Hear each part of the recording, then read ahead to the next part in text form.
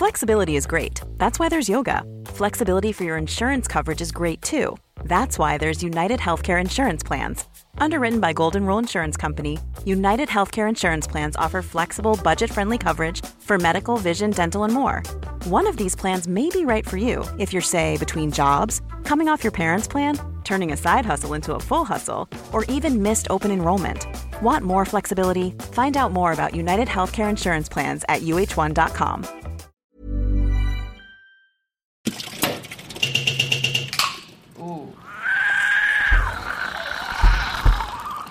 Piki mai, kake mai, and a big welcome to Our Changing World. Ko Alison Balance tēnei. Later on tonight, we'll hear how light can be used to detect art forgeries and to fingerprint milk. But first up, new homes for baby paua. Paua, or abalone as they're known overseas, were in the headlines in the aftermath of the damaging Kaikoura earthquake in November 2016. The 1 to 6 metres of uplift along that coastline left much of the intertidal zone high and dry, including lots of paua. People mounted rescue operations to move stranded animals back down to the water. That's because we Kiwi love paua, or at least we love to eat them. Now paua scientist Ren Naylor from Niwa is showing baby paua a little love in return by trialling safe houses for them. Before the houses were shipped down to Kaikoura for testing there, Ren ran a small experiment on Wellington's south coast. And on an extremely calm day during a king low tide, I went to join him.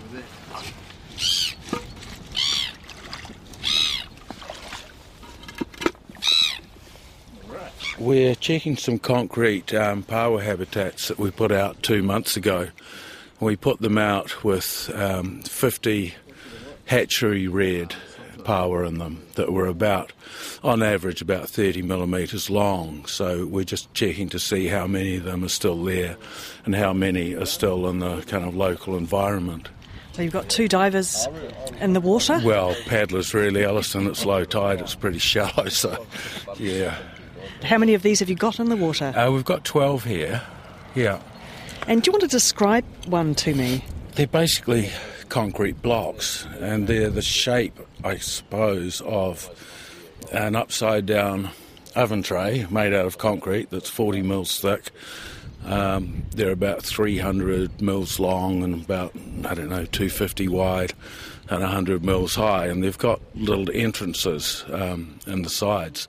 They're designed to mimic underboulder habitat, which is the habitat that juvenile paua like, because when they're young, they don't like the light and they live under rocks, you see. So these are designed to basically mimic that habitat. So they're designed to be a perfect paua house? Pretty much.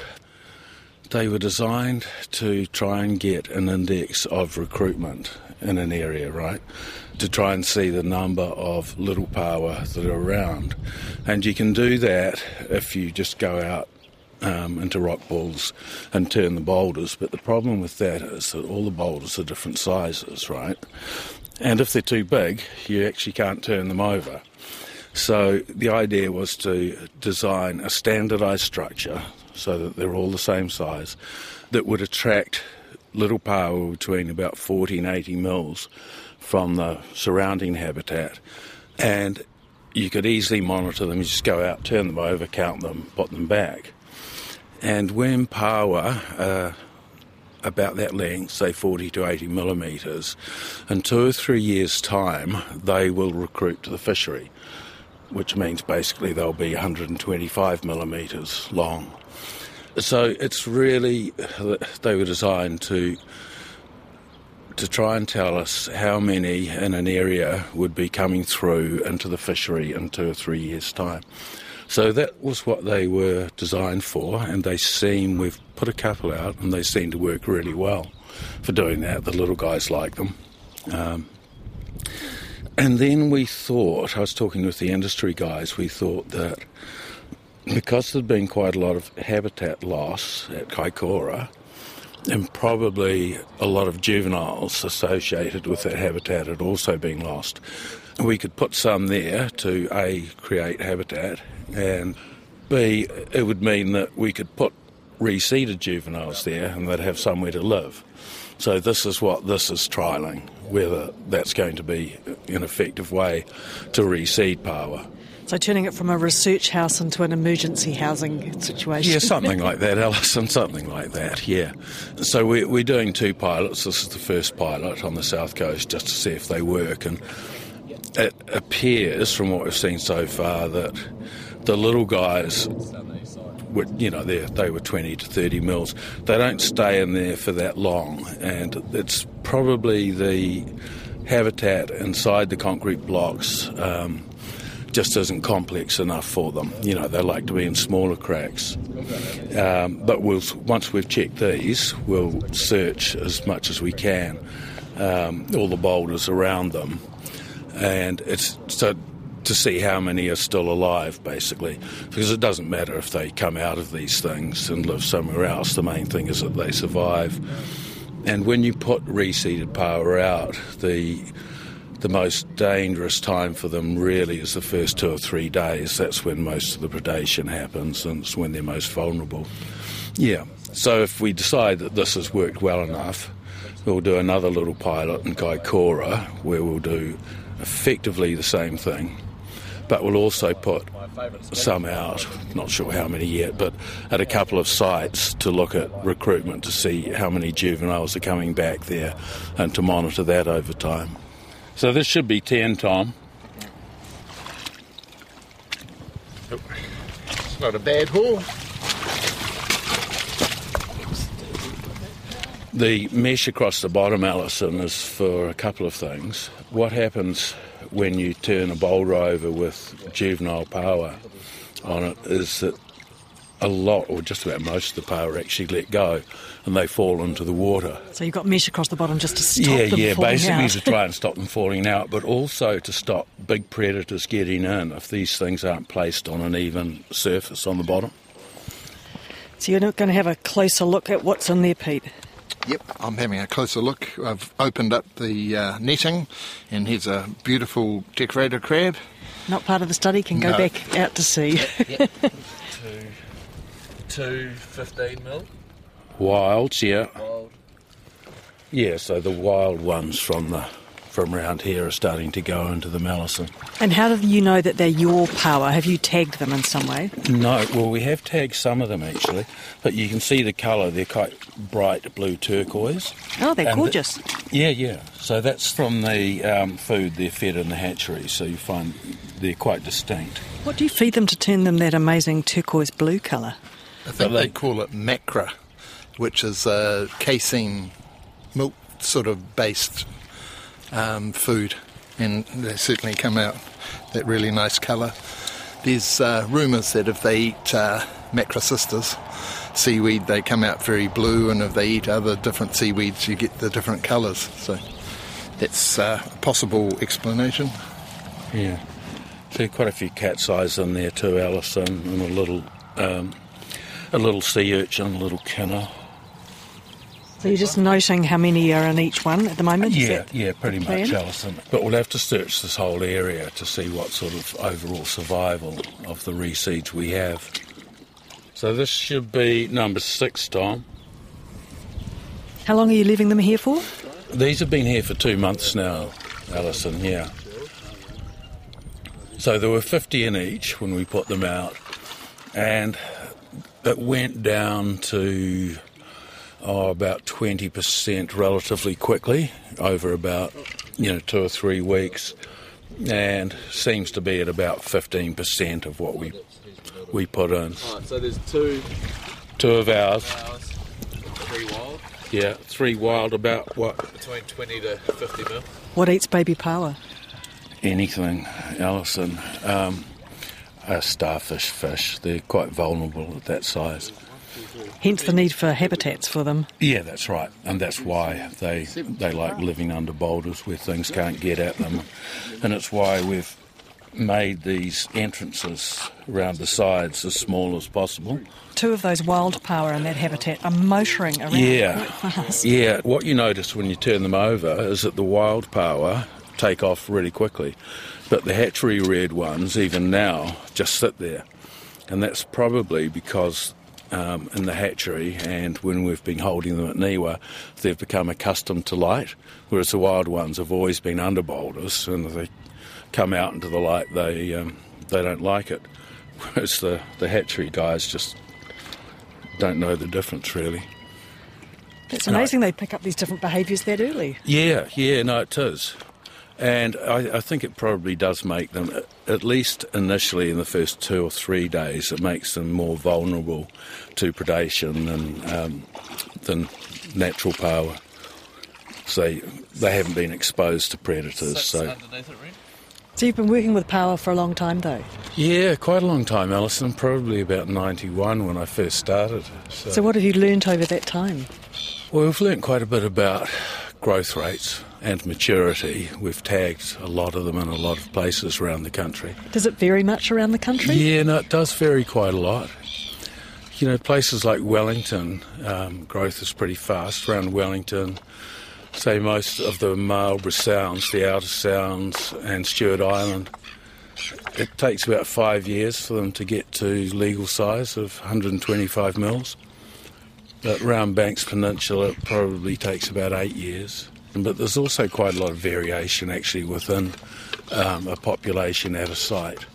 And it means actually that if you look at length, frequency, distributions, you can see quite often in a population neat little cohorts. And with paua you can see those for the first 2 or 3 years.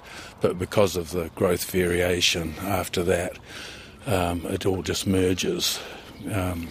Into one big size class that you just can't pick out individual cohorts. So there's a lot of variation in growth. It probably also varies from year to year. And there's also quite a lot of variation in length at maturity as well. So most places around New Zealand, 50% of the population is probably mature at about 90 millimetres. And places like Taranaki, they tend to mature much smaller, can be about as low as about 60, 65 millimetres. But they don't grow very big in Taranaki, you see. So it probably means, although there's no proof, that maturity is age-related rather than length-related. Because obviously the ones in Taranaki, just grow really slowly, so, they'll be 3 or 4 years old when they're only about 60 mils long, whereas a paua from Stewart Island, will be about 90 mils at that age. So, yeah. And what size are people allowed to legally harvest them? It's 125 around most of New Zealand.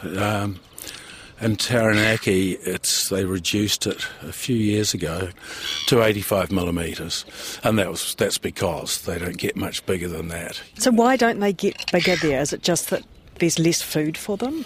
It's probably a combination of things, Alison. It's hard to nail it. It probably does relate to food, the quality of the food. It might also be a temperature-related thing. It's a lot warmer up there.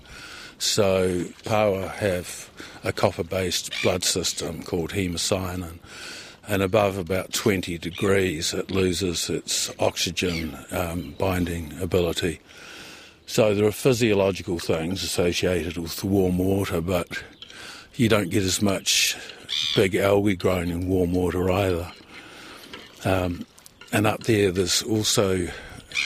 It's usually pretty rough and there's a lot of sediment in the water quite often, so it's possible also that, the sediment clogs their gills a bit. So I think it's a combination of all those things. It's just really hard to tease out. But it's almost certainly not a genetic thing, because if you shift paua from areas where they're stunted into areas of good growth, they'll start growing again. Thanks, Ren. That was Ren Naylor from Niwa, and we also heard from diver Peter Notman, although I have to say the tide was so low that he wasn't really diving, it was more like paddling. Kei te whakaronga mai koe ki tō tātou ao horihori, hei hōtaka e pānaki a Papa Tuanuku, Tangaroa, me rangi nui. I'm Alison Balance with your weekly dose of New Zealand science from our changing world. And now... using the power of light to make the invisible visible. That's what Michelle Nevote does. She's a researcher in the Photon Factory in the School of Chemical Sciences at the University of Auckland, and she tells me how she works on everything from milk to works of art. My job is to try and extract the information in materials, information about the molecules themselves, using light. So we basically use light to extract that information, and then we use data analysis methods called chemometrics, which is a way of taking a whole bunch of data and extracting the information from that data. And what we're hoping to do is to uncover hidden information about these materials in this picture that we record. So what kind of materials are you working with? Because light interacts with this matter and we can measure signals from this, we can look at a variety. So we've been working on, with the art gallery, for example, here in Auckland, looking at paints, paint fragments, understanding why art materials or why paints deteriorate, why paint flakes off of paintings. We've even applied our method to determine whether a painting's a fake or not. So we can tell a lot about the materials inside the art materials. And then the other extreme is looking at biological materials. For example, human tissue or skin tissue, and also polymers and geological materials, minerals, fluid inclusions. So it's got a wide application. Yeah. That's covered just about everything. Yeah. Yes. So what happens if someone at the art gallery comes to you with a question and they go, not sure whether this is the real thing or whether it's a fake? What do you do? Fortunately, the method that we use is non-invasive and non-destructive. So if the painting is not too humongous, they can bring it along, and they have done sometimes. And we can put the painting as it is on our microscope stage, and we can focus some light onto it. And we can analyze a tiny 1 to 2 micron area, so that's a very tiny 1,000th of a millimeter area, and look at different parts of this art material. So if they, for example, say, we're not sure that this is a fake or not, so we'd say, okay, when did you expect it to be painted? We sort of find out more of what materials we could perhaps identify and look for. We actually managed to identify a fake Lindau, because Lindau painted only he ceased painting it around 1918, 1920. And before that, all the white pigments in paints were mostly lead carbonates, whereas this painting had titanium dioxide, and that was only used after 1941. So using this way, we can probe these molecules and say, hang on, that's not lead carbonate, that's titanium dioxide. It must be a fake. So, yeah, that kind of example. How do you tell the difference between two things then? So what is it about your technique that can let you say, this is A and not B? So molecules are always vibrating. At room temperature, you'll see that if you had to sort of zoom in onto a molecule, you'd see that it was undergoing a whole bunch of movements at the same time, and stretching, bending, rotating. And those vibrations, there'll be a set of them, and they'll be occurring at a specific frequency. And that frequency is determined by the atoms in the molecule and how they're bonded together. So the set of frequencies that a molecule vibrates at is determined by what that molecule is made of and how it's put together. And so we can measure those frequencies by letting it interact with light. And that's how we determine what it is and how it's behaving. Okay, so molecule A might just be more jiggly and always jiggle in this particular kind of frequency compared to the other one. Exactly. And that can tell us, even, for example, if you have some things of the same composition. So say, for example, with titanium dioxide, which is a white pigment used in paint, you can get different crystal forms of this material. And because they're in a different crystal form, the molecules are arranged differently. And so the energy environment is different. And because of that, they will interact with light differently. So if you had to analyze the actual elements in this, you'd say, well, it has titanium and it has oxygen. But if we look at the molecule's vibrations, we can say that is a rutile form of titanium dioxide, and this is the anatase phase. So you can actually identify different forms or polymorphs of these materials. So you said you use it to also help you find hidden properties in something. Can you give me an example of that field that you're working in at the moment? So an exciting project that I've been working on for a while is the milk fingerprinting project. And this is in partnership with the Primary Growth Partnership Program, which is with Fonterra. And they would like to see whether they can use light to probe their milk and say, what hidden qualities have we got in our milk that one normally wouldn't find using the normal analysis method. So routinely, Fonterra tests their milk. So they will have a truck that will collect milk from the farm, and when this truck collects milk, they collect 2 vials of milk. And these 2 vials are sent off to Milk Test New Zealand, and this is from all over the country. They're RF tagged. One of those vials will be used for testing for bugs, etc., and the other will be used for testing for fat, protein, lactose. And this is done routinely. And the testing of the fat, lactose, protein, etc. is done using infrared spectroscopy because it's such a quick method and it's pretty accurate. But what they would like to now do is, can we find information about the types of protein in the milk or the types of fat? Because if the types of proteins in milk, you don't just get a protein, you get alpha-lactoglobulin, beta-lactoglobulin, alpha-lactalbumin, you get the caseins, you get different forms. And each of these would have properties that would be better for making cheese, for example. So if you change the relative or amounts of these proteins, how does it affect the milk? Some fatty acids are really healthy and may be desirable to have more of those in milk. And this is linked to what the cow eats. So if we can analyse the information in this milk, then we can perhaps get healthier milk. Because New Zealand's milk is quite unique compared to the rest of the world. Most of our cows are pasture-fed, and that does have an effect on the quality of the milk. So what I've been working on is taking these infrared spectra that have been measured and using data analysis methods or chemometrics to try and extract from this data information about these minor components, the variations. And so that's an example of how we would use this information to get more information or the hidden information in milk that we don't know yet. And then Fonterra and the farmers might be able to relate that back to, gosh, those cows were feeding on this particular crop. Exactly. So that's we the liked idea. the effect of that, so maybe we'll do that more often. Precisely, yes. And perhaps even get some more information about the health of the cows. Or, this breed of cow has this particular kind of milk. Or because this cow lives in this part of New Zealand, it has this particular quality. So there's a lot of factors that affect the milk. And sort of how much can we learn about that using spectroscopy? You can get a lot of information by analysing your milk in a laboratory, but it's very time-consuming and it's very expensive, and it takes a long time to do this. So whereas spectroscopy, you can record a spectrum in about a minute or less, and you can get a lot of information from that. The trick is to be able to extract that information in an accurate way. Yeah.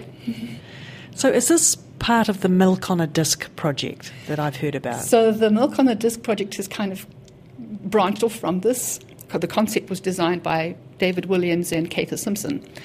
And so they came up with this idea of analysing or getting information out of milk for each individual cow, as opposed to taking a sample that comes from the vat of milk and analysing this. Now you can actually get information from each cow. Milk's one important primary product for us. Wool is another one. Could you do something with wool using the same technique? You totally could. If there were properties in wool that you wanted to find that, say, the lanolin content or the type of proteins, I guess, in the wool, you could totally use this method, yes. I'm sure that's a good idea. What are you working on now? We've just received an MBIE Smart Ideas Award to develop a handheld device that we can use spectroscopy with to instantly determine whether we have melanoma or skin lesions on your skin. And the idea is to be able to have this device and point it on your skin at a lesion and get an answer which says this is benign, this is melanoma, this is non-melanoma skin cancer. Just started working on that, which is super exciting. What's your time frame? I mean, it sounds great. I'd like it sooner rather than later. It's just starting. It's a 3-year funded project, and so the aim is to get this going. And the lead scientist on this is Cather Simpson, I'll be doing most of the research, and we have a really cool team of dermatologists, plastic surgeon, we have a hepatobiliaric surgeon as well, and then we have a commercial partner, Pacific Channel. So are you being given a whole lot of samples of things where the experts will go, this is a melanoma, this is this kind of skin cancer, so that you've got a library to look at to see how they all vibrate differently? Precisely. So we have our clinicians on our team who will be able to identify these, and we will apply the spectroscopy to that, and then we'll connect the two and build up algorithms to be able to characterize what we see. And part of the key of this will be making something small and portable? Yes, the idea is to have it handheld, which is a challenge. Thanks, Michelle. Michelle Nevote is in the Photon Factory at the University of Auckland. And that's the show. If you'd like to listen again or check out some of our other stories, of which there are plenty, you can find us at rnz.co.nz/ourchangingworld. We also hang out on your favourite podcast provider. Just search for RNZ Our Changing World. If you'd like to get in touch, we are RNZ Science on Facebook and Twitter, and our email address is ourchangingworld@radionz.co.nz.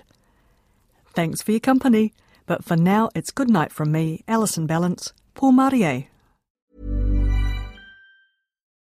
Botox Cosmetic, out of botulinum toxin A, FDA approved for over 20 years. So, talk to your specialist to see if Botox Cosmetic is right for you. For full prescribing information, including boxed warning, visit BotoxCosmetic.com or call 877-351-0300. Remember to ask for Botox Cosmetic by name. To see for yourself and learn more, visit BotoxCosmetic.com. That's BotoxCosmetic.com.